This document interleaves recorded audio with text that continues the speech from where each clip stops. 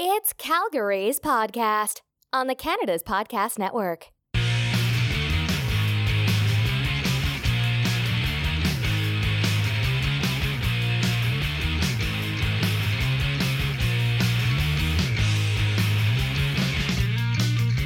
Hello, this is Mario Toneguzzi coming to you today with Calgary's Podcast, a member of Canada's Podcast Network, where we talk to the entrepreneurs who are making it happen here in the city of Calgary, Alberta.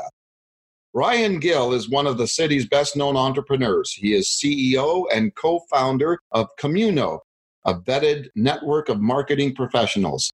He's also president and partner of Cult Collective, an agency specializing in marketing and branding. Welcome to the show, Ryan, and thanks for taking the time to be here for our listeners. My pleasure. You forgot one thing that people in Calgary should know about is, although I don't run it day to day, I also founded The Gathering. Like I need more stuff to do, but The Gathering is a global summit of the world's bravest brands in the world and their leaders. They come and talk every year. Okay. At Banff Springs in February. So your listeners out there, you're invited. All right, super. Thanks, Ryan. Tell us a little bit about yourself, where you're from, and what you're up to these days in all your ventures. Too many. Well, first of all, I'm way back. I'll make a long story short. I'm from Brockville, Ontario. I'm an import from out east. I moved here, I guess it was 1998, 1999. So what is that, 20 plus years ago? And I call Calgary is definitely my home now. I'm a father of two little girls, Scarlett and Hallie, shout out to them, and an amazing wife, Amy. Yeah, so I run 3 companies and a bit of a media company as well. I put out personal content every day under the platform of Ryan Gill Shares. It's basically my stories of startup life and running businesses. Mostly I talk about the failures, not the successes, because there's more than my share of failures that have happened, and I think that's the real life that people want to experience, especially in the world of social media where it's very plastic and fake. I try to make this content real. So that's what I do on a day-to-day basis. But right now, my full-time, you nailed it at the start, my full effort right now is on Communo, with building a global company. Well, let's talk a little bit about Communo, first of all. Sure. What is it and how has it grown since you started it? Yeah, no industry is changing more than the advertising, marketing, digital services industry. A lot of people have really put lipstick on a pig, I'll say it that way, that really, the mediums changed and they thought they were changing marketing, but marketing really hasn't changed much for 50, 60 years. To really change an industry, it needs to change at the operational level. It's not sexy. It's really the foundational stuff changing.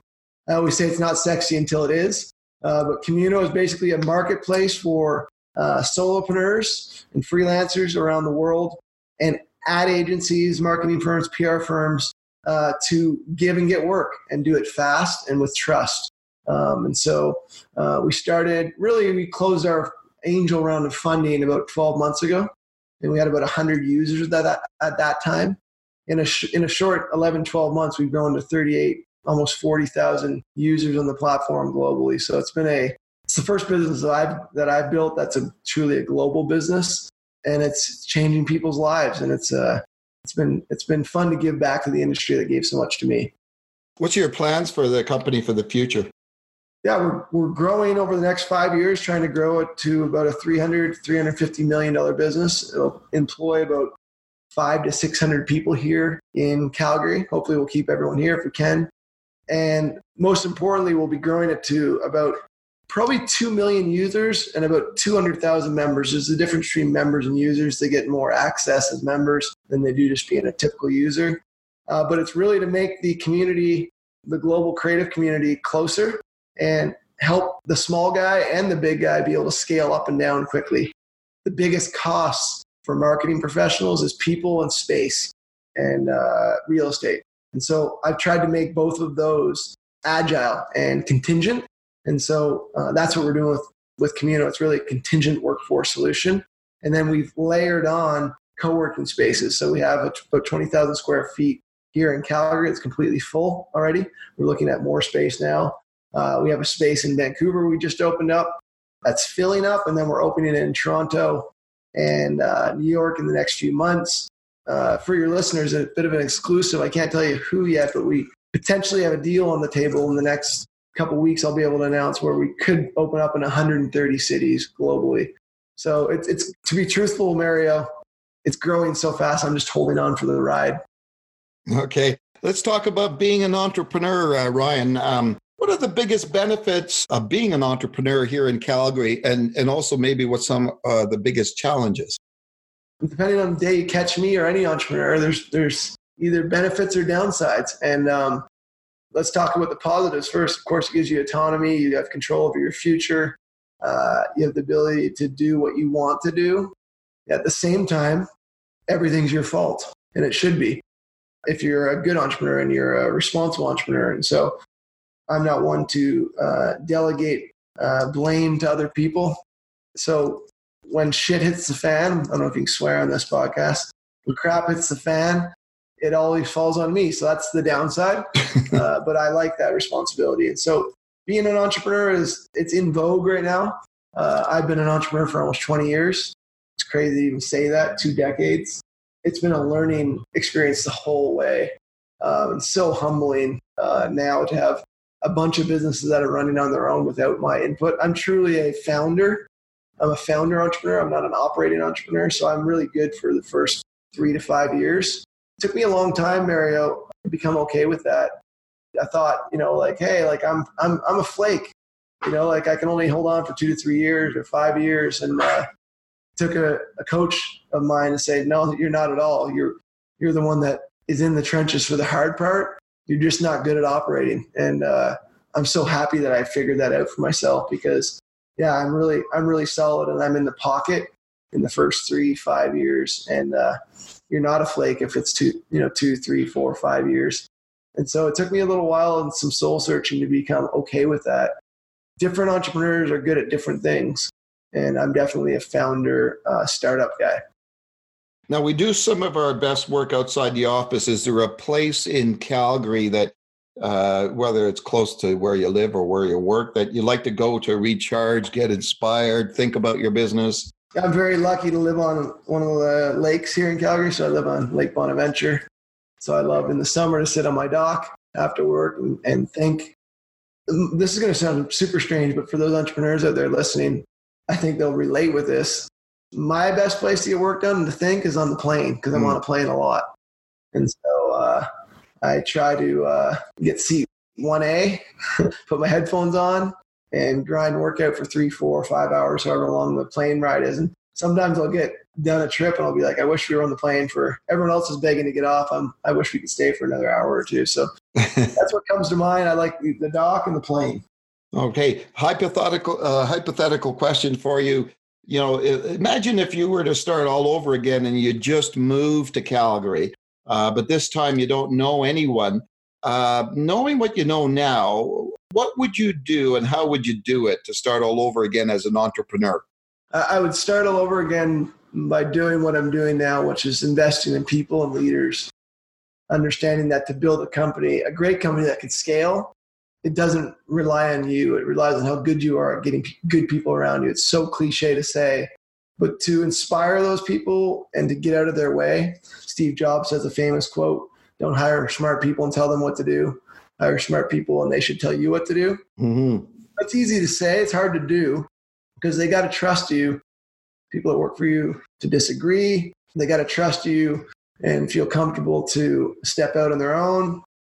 So that's my job, to make sure that they feel trusted and that I'm vulnerable enough with them, let them know that, especially what I talked about earlier in the podcast was I'm a starter. I'm not an operator. So all my good ideas are usually gone in the first 1 or 2 years. And so it really is on them to take the company forward.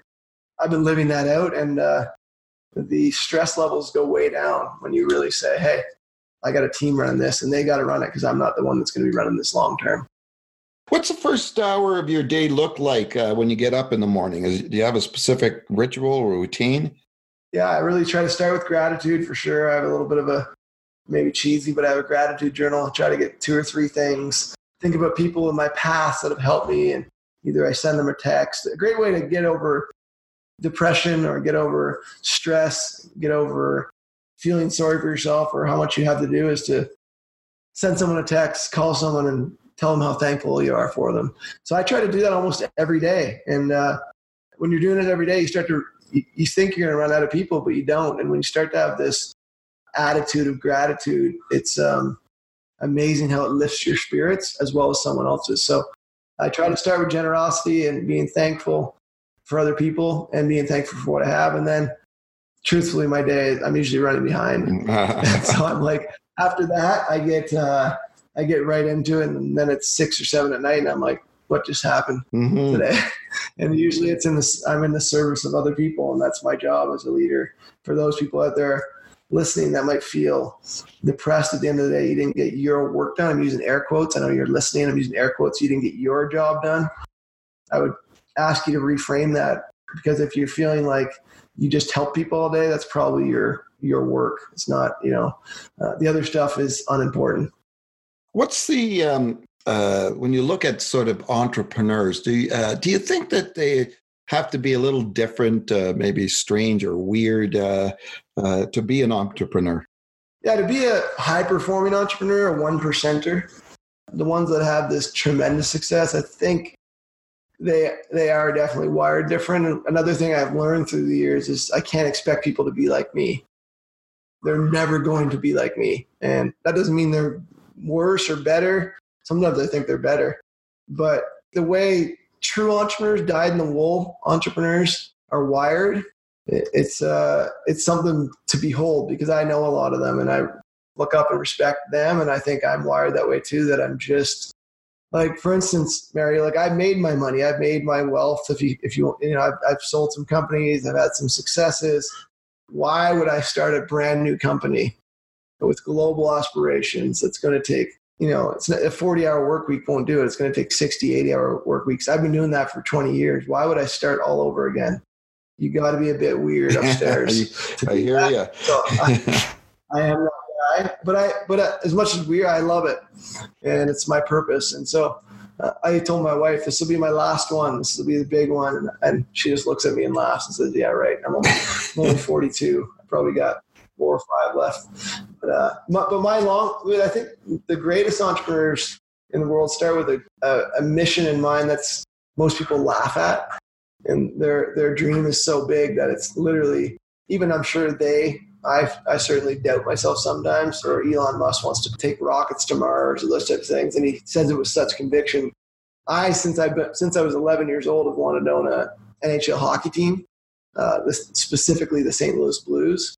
And I've been moving towards that on a daily basis since, I was young.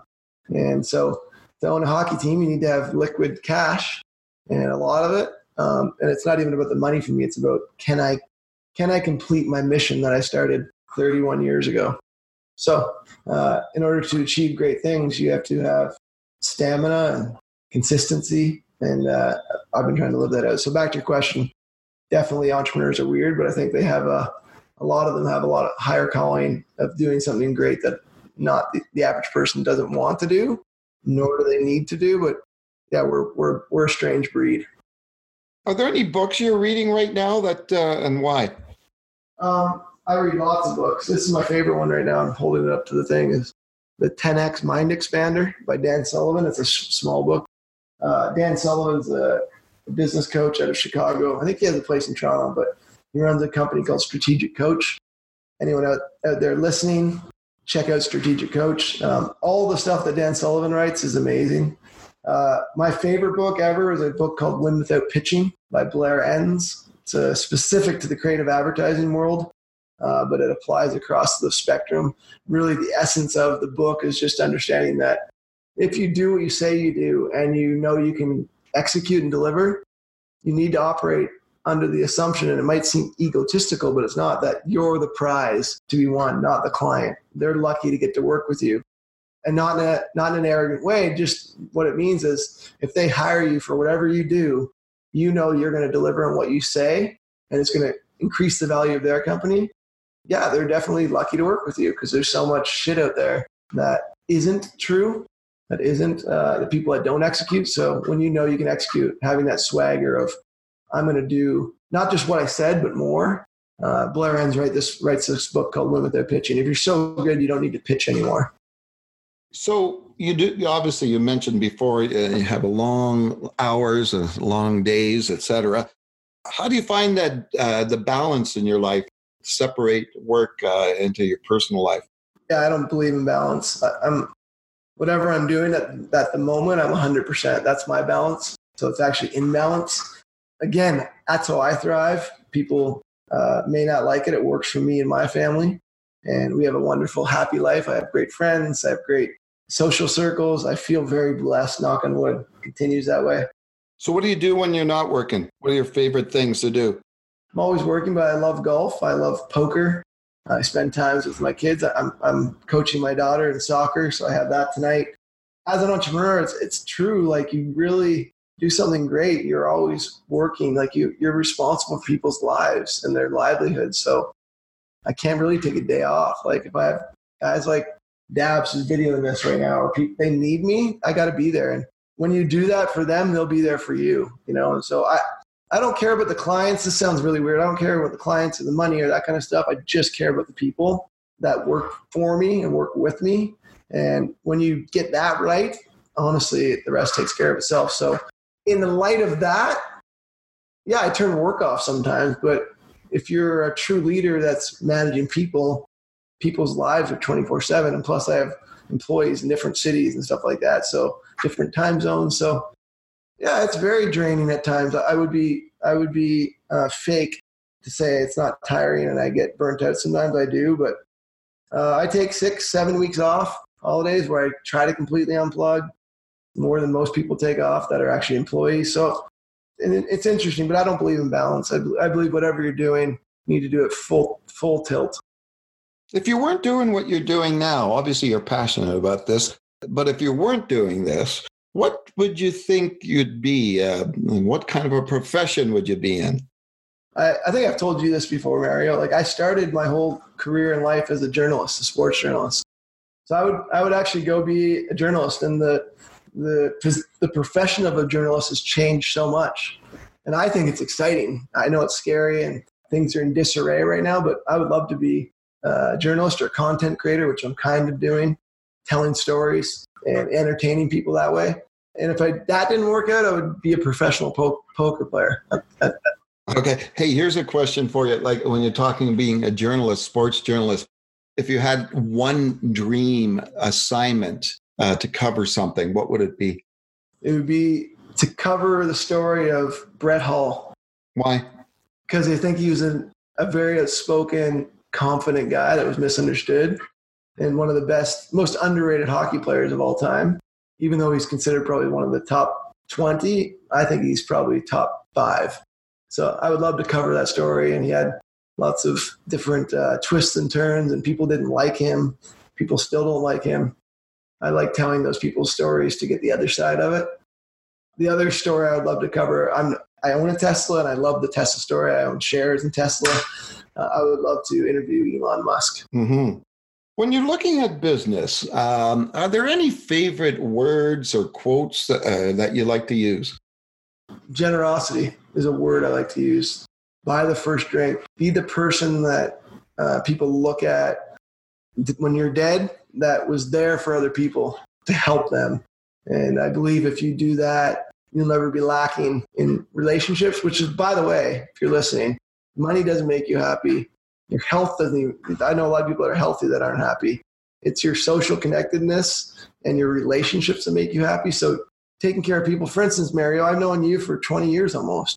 You did the first story on Suitcase back in the early 2000s. And we've stayed in touch. I don't care if you write another story about me or if you cover me. I really like you. And you know that to be true. And you're one of the many people in my life that if you called me, I would be there for you and try to help if I could. So I've lived my life that way, and you can attest to that. Super. So generosity. Generosity. What about on the flip side of things? So there's something that a word or sentence you don't like to hear. That's a good one. What do I don't like to hear? It's funny. I don't like no. Mm-hmm. When people say no to me, it's a chip on my shoulder. Say for investors, some investors that said no to me in the early days and ended up, the people that did invest made millions. I like sending them a magazine cover with me on it when I sold my company to say, missed out. I like to carry, I think most entrepreneurs carry a chip on their shoulder. Mm-hmm. So I don't know. I think, it can't, but no, in the other sense of it can't be done. I just think anything can be done. You can figure it out. I try to teach my teams that relentless resourcefulness, you have to have it because literally most of 95% of the time it's no. Oh, I can't do it this way. I can't get that shot. I can't program things. It's like, no, the world has been built on people that have said, yes, you can do it. And so I despise the word no in many ways.